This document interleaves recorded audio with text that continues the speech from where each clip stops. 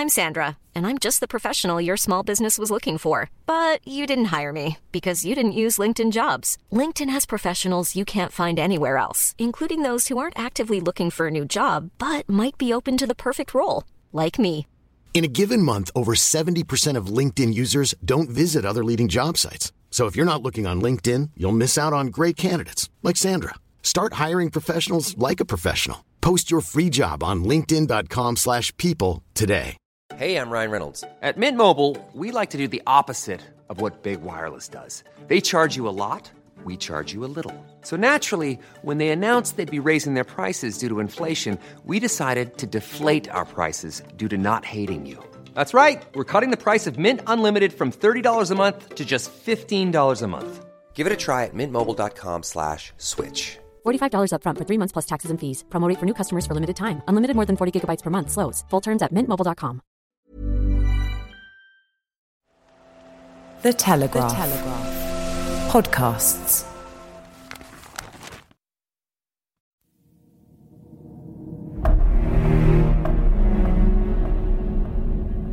As Joe Biden's approval rating hits record lows, will Democrats decide to replace him in 2024? And should we feel sorry for the US president? To discuss the state of American politics and the culture wars, I'm joined by the best-selling author and commentator, Lionel Shriver. As a Joe Biden voter, how do you feel about his presidency so far? Deeply disappointed. And my expectations were pretty low to begin with. He has not been the president that I thought I voted for. I voted for a centrist. I didn't expect him to be exciting. He's been a little too exciting. I certainly didn't expect him to go all identitarian and back transgender participation in women's sports and commit himself to nominating all kinds of cabinet appointments on the basis of whether or not a given person was female or gay or black or whatever. I expected him to appoint people because they were qualified for the job, and that didn't seem to pertain. I think maybe he's redeemed himself a little during the Ukrainian situation. He's been competent at organizing the sanctions and helped create a sense of Western unity. I think that's been his biggest success as a president so far. But obviously, Afghanistan was a debacle and would have helped encourage Putin's invasion to begin with. I've been horrified by the amount of money that he wants to spend, and I think it's irresponsible. The excessive government spending is one of the clear explanations for why we're suffering from escalating inflation. And I'm also worried that he's not actually in control, that he's just a puppet. He's still capable of reading a teleprompter most of the time, but I don't feel he's actually making the decisions. And that means somebody who was not elected, or a group of people who were not elected, are making the decisions instead. And that is overtly anti-democratic. Who do you think is making the decisions? I'm not quite sure. I think Bernie Sanders is in there somewhere. So is Elizabeth Warren, because their policies that they advocated during the primaries are being pursued. They're fortunately not making it through Congress. This is legislation, the Build Back Better bill, for example, that they could have written. So maybe they did. Do you think that Joe Biden faces a total wipeout in the midterms? Yes, but with an asterisk. Trump could make that the takeover of both houses of Congress less likely.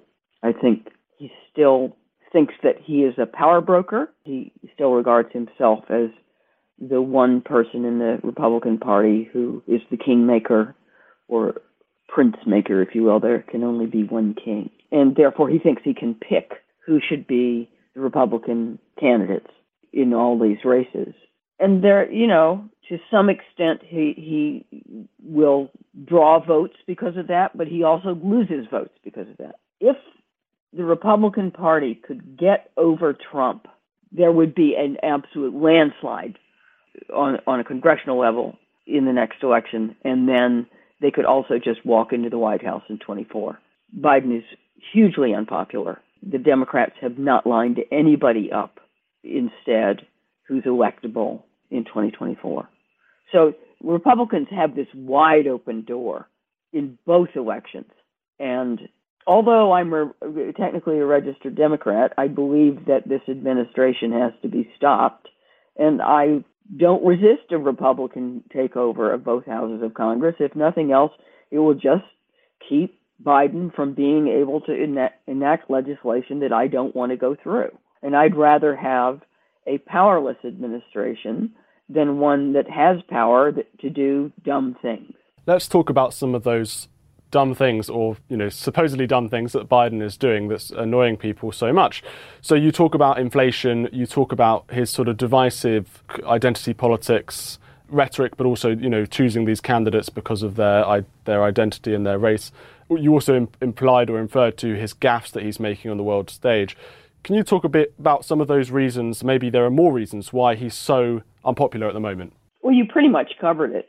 I think I'm not alone in feeling bamboozled by having voted for one candidate and getting a completely different president. I think there's a lot of widespread resentment among Democratic centrists that this was not the person they thought they were voting for. And nobody likes bait and switch. It's a feeling of having been fooled, and it's an unpleasant experience. Inflation is probably the most important issue in the country right now, and it's completely out of control, and it is directly related to excess government spending. Some of it during the Trump administration, but Biden has carried on spending like there's no tomorrow, and the Federal Reserve has increased the amount of dollars in circulation by something like 36% over the course of a year and a half, which is astonishing. How can they not be inflationary? Well, surprise, it is inflationary. And I think the country was widely embarrassed by the withdrawal of troops in Afghanistan, and there's certainly a case to be made that was so shambolic that it inspired Putin to believe that the United States had lost a grip and was no longer militarily capable or competent at the executive level. I think that Americans are keenly aware of the fact that we are perceived to have a weak president, which is a slightly different problem from having a weak president, but they're both problems.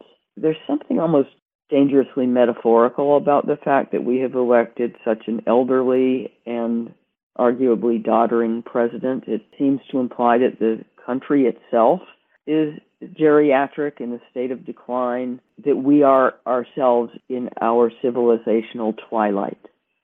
And I think that's a bad look. Before we get on to the wider questions of America's power in the world, let's focus on Joe Biden. Let's continue to focus on him. Do you feel sorry for the president? Entirely. Yes, I do. I'm not convinced that he's exposed to all the mean things that people say about him. I expect that that the people around him make some effort to protect him from, especially the kind of thing that I read in the comment sections of the Wall Street Journal. They are vicious. A lot of the commentary is cruel. And I don't enjoy cruelty, and I would certainly not want to be subject to that kind of cruelty. But I think when you become president, what you feel personally has to take a backseat to the greater concern of the country. And at this point, I may feel sorry for Biden, but I feel sorry for the American public more. Now, you mentioned inflation as the major issue of our times. Do you think that this is a similar sort of crisis as America and Britain faced in the 1970s? And you mentioned that massive overspending has likely led to this inflationary problem. Could we see similar crises as we saw back in the 70s?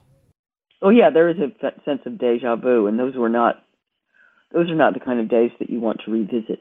And the inflation rate isn't quite as high as it got at the end of the 70s.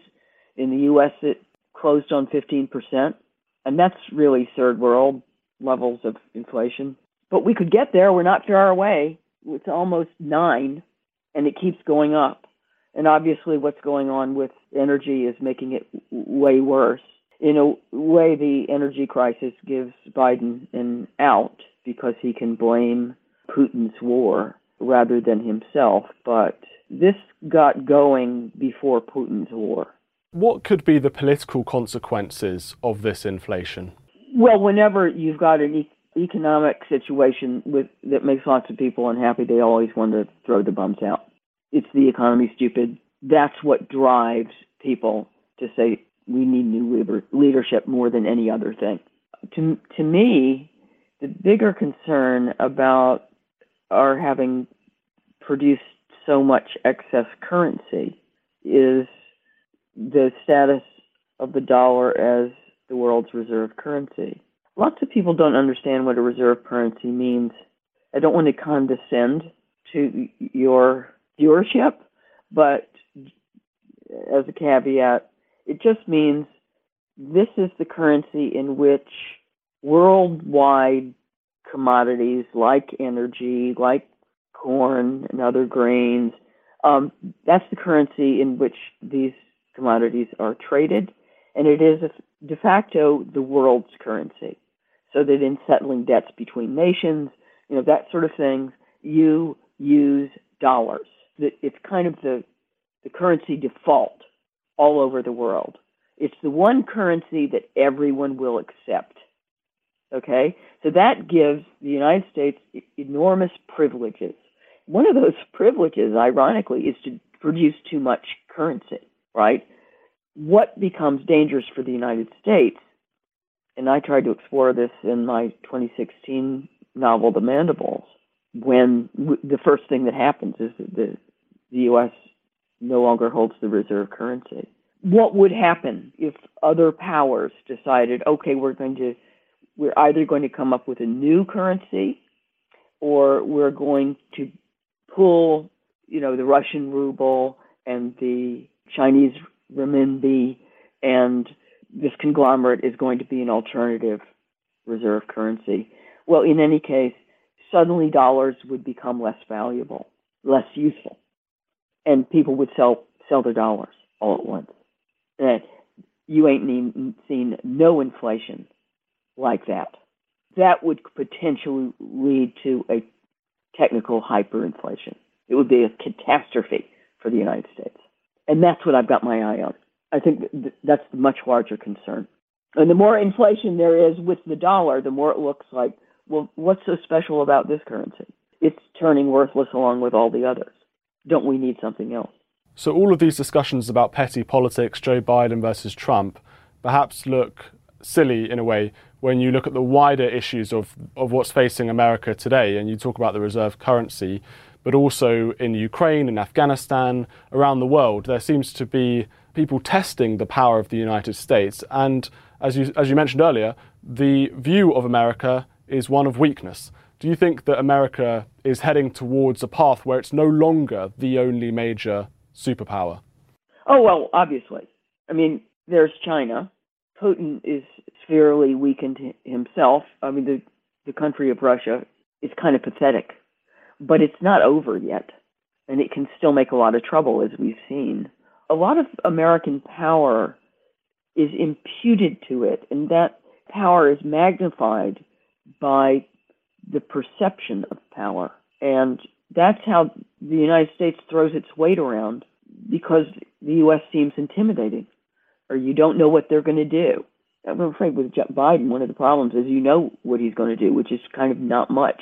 In fact, as an aside, I get really frustrated by when he, keeps huffing and puffing about what if Putin uses chemical weapons or biological weapons, and not much less nuclear weapons. And Biden just sounds like, oh, well, you better not, because we'll do something.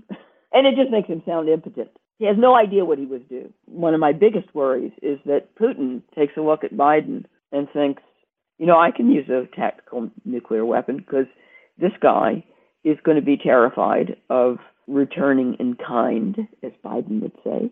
So he's not going to he will not hit me with nuclear in return. And I suspect that is the case. It would just seem like an unhumanitarian thing to do. It would just make everything worse. Maybe Putin would get away with using a nuclear weapon, and nobody would do anything aside from, dock his allowance again. So it's this perception of being large and undefiable with virtually infinite resources. It's a lie, but it's a very useful lie. And I'm afraid there's a feeling about the United States in the current era. It's like the wizard having poked his head out from behind the curtain. And still a large country, still has resources, but it looks vulnerable. It looks newly limited. And until very recently, hopelessly self-involved.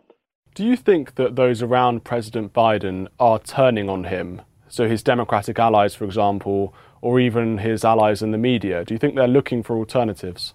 I think the Democratic Party is scrambling to figure out what they're going to do, not just in the midterms. In some ways, the midterms are almost a write-off, but they have to be panicking about 2024. When they chose Kamala Harris with far too little consideration. She was just chosen because she was a woman and she was half black and half Indian, and that seemed to check all the boxes.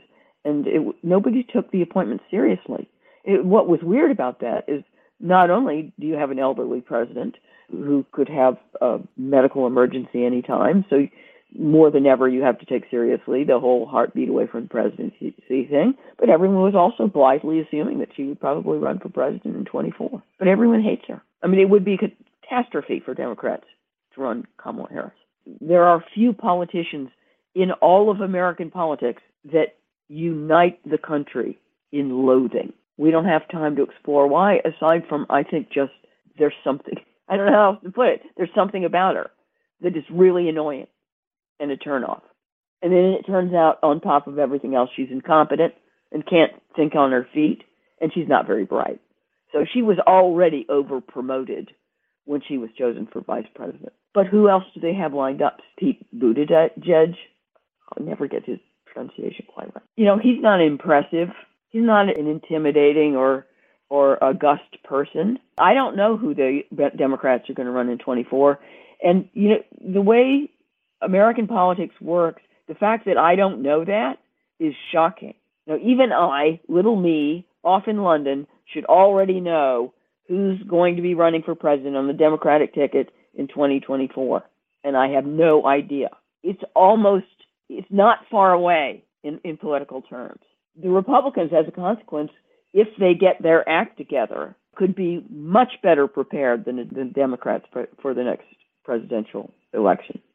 So if they could only shed Trump, I have my eye on DeSantis in Florida. He was very impressive during the pandemic. He was one of the only governors who set about purposefully to educate himself about epidemiology and public health policy. In public, he was impressive in his knowledgeability. He had a real light touch during the pandemic. He was one of the first to get rid of the lockdowns, was very suspicious of mask mandates and vaccine mandates. I thought he distinguished himself. And throughout the pandemic, as a consequence, he also established a national profile. If I were one of the Republican higher-ups, I'd just seize on this and run with it. But they have this huge Trump problem, and it's very difficult to know how to get rid of the guy. I did have one encouraging encounter just last week with someone who, she's with Republicans abroad or something like that. So she's really stuck in to the Republican establishment in a way that I am not at all. In fact, she and I have spoken on opposite sides on panels because she was a Trump supporter, and I've never backed that guy. She says she doesn't want Trump in 24 either. She's backing DeSantis. And this was a passionate Trump supporter. Now, look, it's not a poll. It's one person. But I found that encouraging, and I'm really hoping it's a sign. In one sense, the next presidential election is virtually tomorrow. But in another sense, there's still plenty to play for, especially since the Democrats are not getting their act together.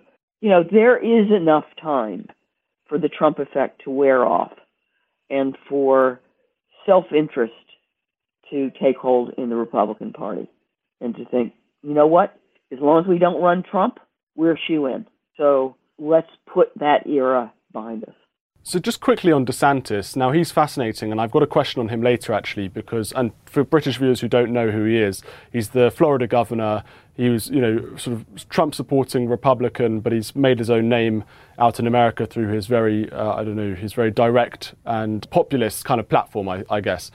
Could he persuade you to vote for the Republicans? Because I know you're a registered Democrat. I'm assuming you've never voted Republican. Maybe I'm wrong there. But let's say he ran in 24. That is correct. I never have. Would he persuade you to vote for them in 24 if he ran? Of course, that partly depends on who the Democrats run. Yes, I could probably be persuaded to vote for DeSantis. Certainly over Biden if he ran again, which I don't think he's going to. Overwhelmingly, if they ran Kamala Harris. After all, my big nightmare has been the Democrats go ahead with Kamala Harris and Trump is nominated. And then I'm in a state of total horrified paralysis. I'm not quite sure what I would do. I hate to admit it, but it's possible that I would not vote. That's just a stupid solution. That's an irresponsible solution. So I'm just praying that doesn't happen. In terms of the problems that the Democrats have, do you think this is a result of them choosing people on the basis of identity rather than merit? Yeah. That's what the Democrats have been doing up and down every appointment. It's determining who they run for office. The identitarian left has completely taken over the upper levels of the Democratic Party, and that's all they care about, and down to Supreme Court nominees. And I was quite public about opposing the fact that Biden made it the one and only condition of that appointment was that it was a black woman. And that is not the way to choose your Supreme Court justices. Not the way to choose anybody, really. On the left, that's just unquestioned now. That is a social good, that you choose people because of their race or their sexual proclivities or their gender. And I've argued till I'm blue in the face against this way of looking at people, and I believe that we need to elevate people in accordance with merit. But that's a very old-fashioned view, and it's not winning, not in the U.S. right now. It's not even winning in the U.K. This is interesting, isn't it? Because these culture wars are happening all around the world, and we've just had an election in France for... Ready to pop the question? The jewelers at BlueNile.com have got sparkle down to a science with beautiful lab-grown diamonds worthy of your most brilliant moments. Their lab-grown diamonds are independently graded and guaranteed identical to natural diamonds, and they're ready to ship to your door. Go to BlueNile.com and use promo code LISTEN to get $50 off your purchase of $500 or more. That's code LISTEN at BlueNile.com for $50 off. BlueNile.com, code LISTEN. I'm Sandra, and I'm just the professional your small business was looking for. But you didn't hire me because you didn't use LinkedIn Jobs. LinkedIn has professionals you can't find anywhere else, including those who aren't actively looking for a new job, but might be open to the perfect role, like me. In a given month, over 70% of LinkedIn users don't visit other leading job sites. So if you're not looking on LinkedIn, you'll miss out on great candidates like Sandra. Start hiring professionals like a professional. Post your free job on linkedin.com/people today. Ryan Reynolds here from Mint Mobile. With the price of just about everything going up during inflation, we thought we'd bring our prices down. So to help us, we brought in a reverse auctioneer, which is apparently a thing. Mint Mobile Unlimited Premium Wireless. How to get 30, 30, how to get 30, how to get 20, 20, 20, how to get 20, 20, how to get 15, 15, 15, 15, just $15 a month? Sold! Give it a try at mintmobile.com/switch. $45 up front for 3 months plus taxes and fees. Promo rate for new customers for limited time. Unlimited more than 40 gigabytes per month. Slows full terms at mintmobile.com. For example, or we're halfway through an election in France, I should say, and the country there seems, again, bitterly divided over relatively similar issues. It's not the exact same, but there are problems in France to do with cultural divides. And of course, in Britain, you're right, we've got the same issues, perhaps on a slightly more minor scale, or maybe it's not. And this is the question I'm going to ask. Is America really that divided when you compared to other countries? Is this a surface level division, or does this go much deeper than we realize? Oh, it's huge. It's not superficial. If nothing else, it's profoundly social. Democrats and Republicans are not marrying each other, and they're not friends. They not only live in different neighborhoods, they live in different states. The U.S. is becoming a segregated society, and I'm not talking about race. This is not what I grew up with. This is a new phenomenon. It's always been there's been an element of, there have been blue states and red states, but it's getting much more segregated. Do you think that this is, in a way, one-sided? And I know this question sounds slightly biased, but when you look at the opinion polls and you ask Democrats and Republicans whether they want to marry each other or be friends with each other or whatever, the Democrats always seem to be slightly more intolerant than the Republicans towards their fellow Americans. Do you think that's the case? Oh, absolutely, and that's been backed up in poll after poll. I mean, ask Eric Kaufman. This is an overgeneralization, but I think it holds. Republicans have opinions, okay? They have a view of the world. And everyone thinks that their opinions are right to a degree. But they're aware that there are other opinions out there which differ. And they'll still maintain their position. But it's a very different kind of feeling that you are right than you get from the Democrats, who believe that the justice of their positions is self-evident. It is always not just a matter of opinion, but of morality. Goodness, virtue is on their side. There is no other side, right? So that if you do not simply disagree with them, you are evil. You are wrong. You are a force of malice in the world, and there is something wrong with your character, right? And this means, of course, you don't want to marry somebody who's evil. You don't want to marry somebody who's the source of all wickedness in the world. It's not a matter of disagreement for Democrats. And that means that all these polls do document that Democrats are much more judgmental, much less likely to marry or befriend people who disagree with them. And I find this socially. It always interests me as well that in the U.S., when you make someone's acquaintance, especially in Democratic enclaves, and they always assume, the Democrats always assume that you agree with them. Always. Especially if they like you a little bit. Then, of course, you're all on the same side. Whereas Republicans do not make that mistake. And Republicans are used to going to dinner parties and keeping their mouths shut and looking around and taking the measure of the room and trying to decide whether it's safe to open their mouths and say something that isn't straight down the line progressive politics.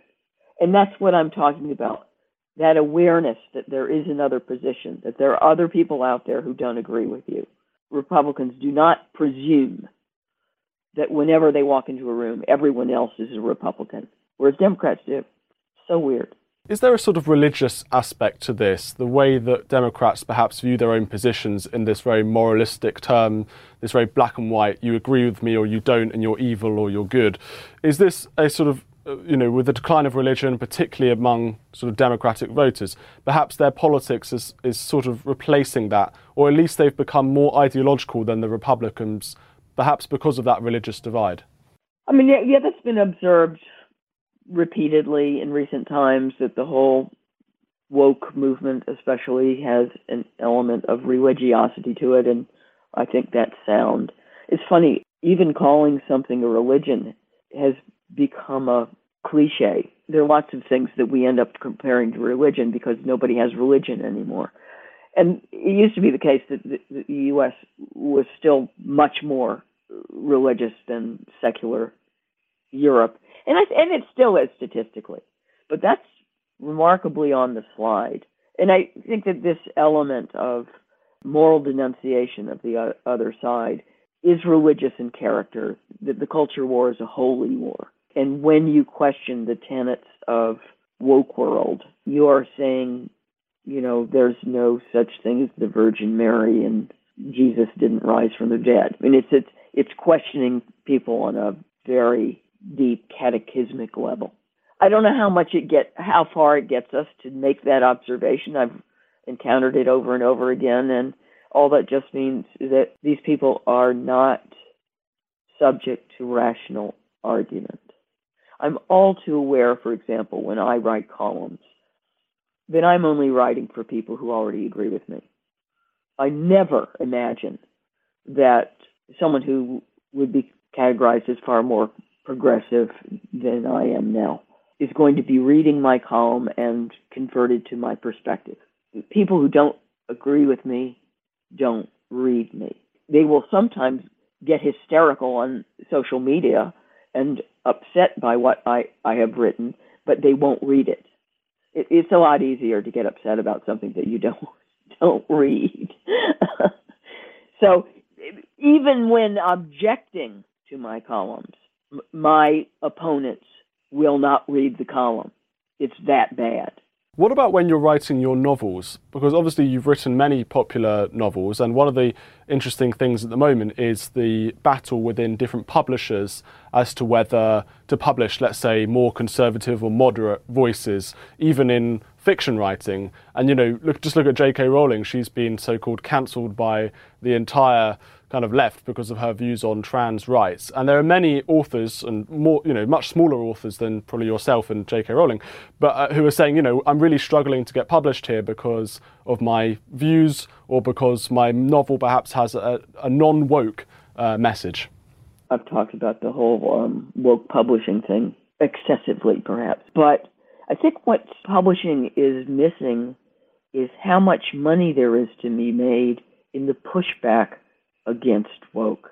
After all, that far left perspective appeals to a very narrow band of people. Now, maybe some of those people are book buyers, but the people who are resistant to the more extreme tenets of the ideology encompasses almost everybody. The vast majority of people are not woke. And among that population, there are a lot of people who have been following the takeover of Western institutions by this pretty fanatical agenda with horror, and are looking for books that give them a sense of comfort and a sense of company and a voice. Now, Douglas Murray sells very, very well, and for good reason. There is money in conservatism right now. And especially if you regard conservatism as beyond Tories and basically encompassing everything but this far left woke stuff. I mean, you could sell lots of novels that appeal to that perspective, not that anyone is writing them, aside from me. You're so right to say that you've answered this question before, and you've talked in this interview about using cliches and things. And the discussion about the culture wars have been going on for a long time. So I guess these things will continue to come up. On that sort of point of context, where do you think we're at in terms of the culture wars? What has happened in the last few years? Who has been winning? Has there been any major victories on either side? Do you see it coming to a close? Can you just sort of give an assessment of where we're at after years and years of these endless discussions on YouTube? Well, I think you want me to tell you what I want someone to tell me. When is this going to be over? And in fact, I hear this from many quarters. Like, have we reached peak woke yet? Are we on the other side of this? Are we finally starting to win? And I think that's impossible to discern. That's one of those determinations that you can only make in retrospect. In lieu of getting better, it's getting worse. I first hoped that the one thing we might get out of COVID was that it would make the culture wars seem petty and stupid. And instead, especially with the George Floyd in the middle of it, made everything worse. So that didn't work, because I had said for years, the one thing that we need is a real problem, and then all the little fake problems will go away. And I thought COVID was that real problem. Well, it didn't work. It wasn't real enough. It wasn't big enough.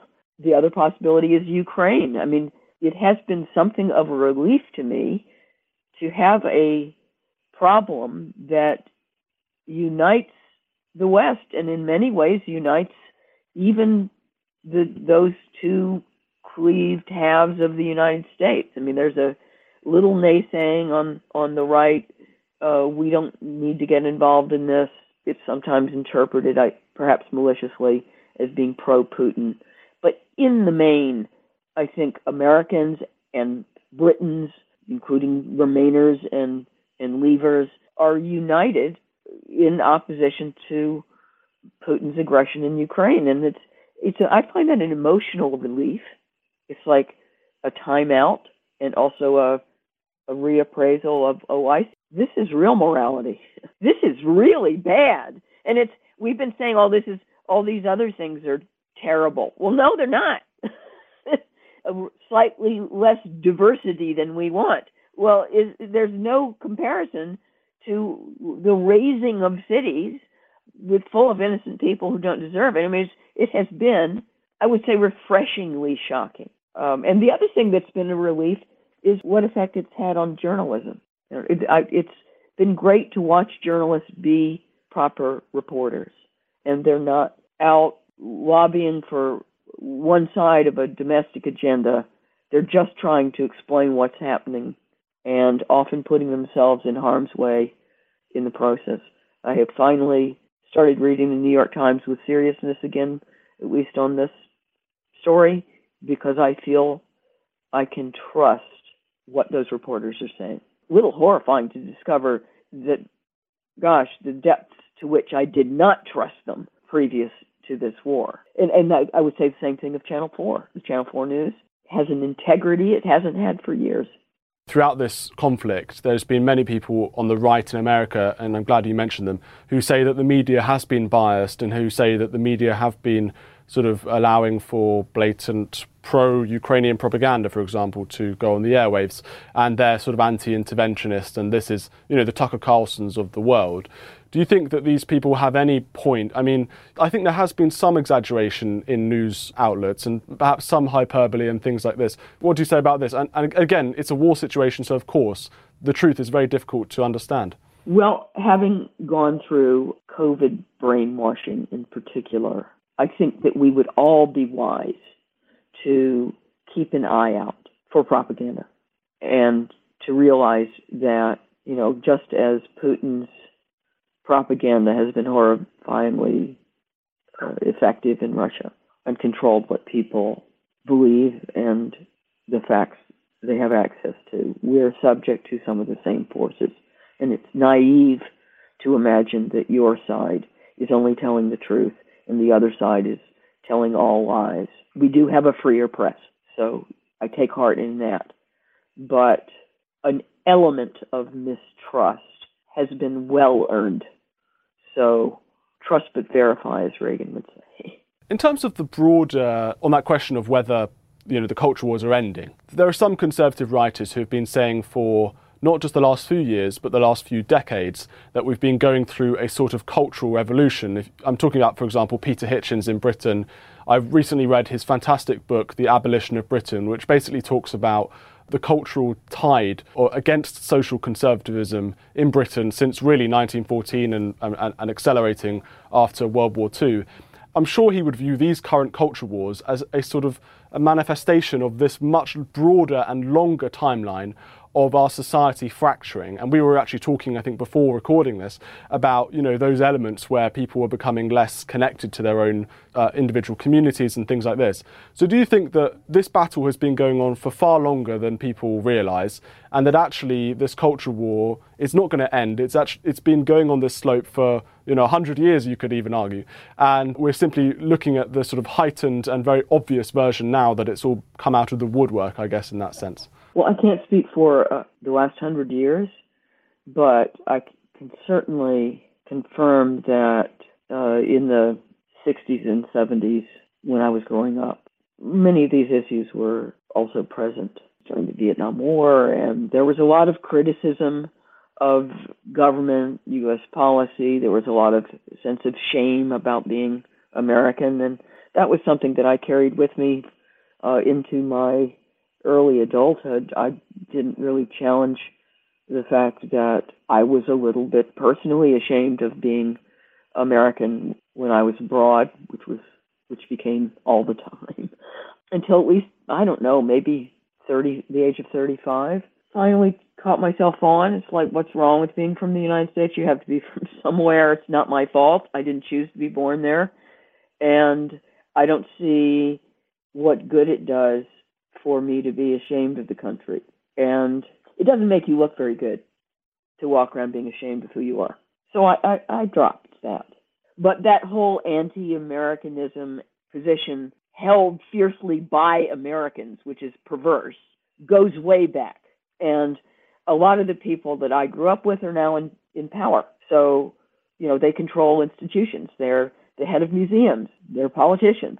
So it makes perfect sense that these people are susceptible to that kind of fake self-criticism. I say fake because they're not really criticizing themselves. They're criticizing other people.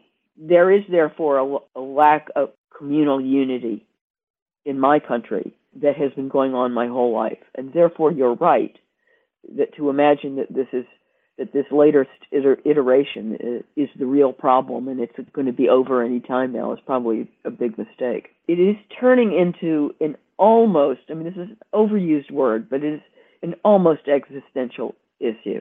I don't know how much more divided the U.S. can get and still function. We've already gotten to the point where close to 3/4 of the party that lost the last presidential election does not accord the results any legitimacy. Now that's close to real practical dysfunction. The U.S. sells its democracy as most of all because we have free and fair elections and the losers accept the results and step aside. That's the whole concept. And right now, even that is in trouble. Now, I say that, and on the other hand, I think I'm still pretty complacent. I'm not actually afraid that the country is going to explode into real civil war and that we're going to have a secession or battles, huge battles in the street over who's president. I'm not actively afraid of that because I have grown up in a stable country. And like anyone who's grown up in a stable country, I can expect it to continue to be stable. So I can rhetorically speak about my concerns, but they're not on a gut level. My solar plexus is not tightening.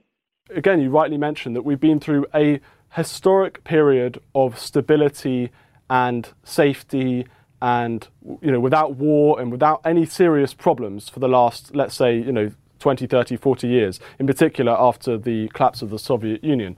And therefore, both of these things may add to a certain level of complacency where people think that because things have been stable, as you say, for the last 20, 30 years, or perhaps even longer, then they will continue to be stable after that. And of course, there is no certainty that that is the case. And just look at the major issues that are going on now in Ukraine or with not hyperinflation yet, but with inflation. Do you think that people are being far too complacent here? Do you think you're being too complacent? Yes, so it's hard to know what to do about it. Yes, we are broadly complacent. In fact, I did a speech in 2020 whose core point centered on that word. And I felt that COVID lockdowns were complacent. It's as if you can do anything to a society and it will be fine, and do anything to an economy and it will be fine.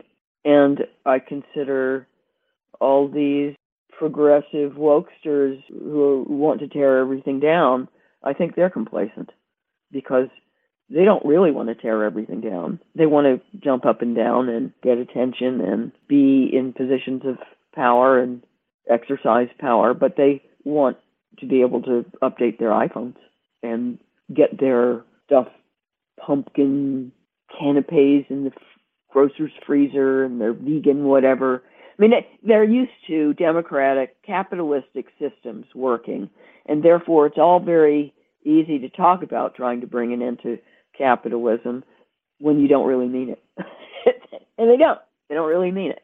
But what do you do about complacency? Complacency is only going to be upset when something happens that means you actually have to do something, you actually have to worry about it.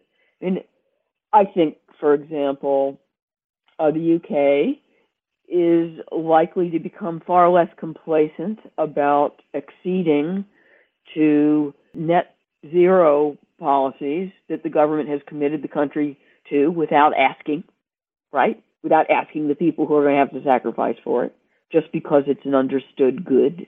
Now it's starting to hit what that means, how much the government plans to intrude on our choices and tell us, no, you may not buy a petrol-driven car. That's not allowed anymore. You may not buy a gas-fired boiler. The amount of control that we are busy granting government over our individual lives is extraordinary. Now that the prices are going through the roof for our energy, and we realize that the government has not made any provision, not only in the medium or long term for energy provision, but short term, people are not complacent anymore. They now feel much more is at stake. They may be at a little at a loss as to what to do, but they're not sitting around feeling neutral or ignoring it. You can't ignore it. There's too much money involved. Thank you, Lionel, for joining us. That was absolutely fantastic. Well, it's always a pleasure to talk to you, Stephen.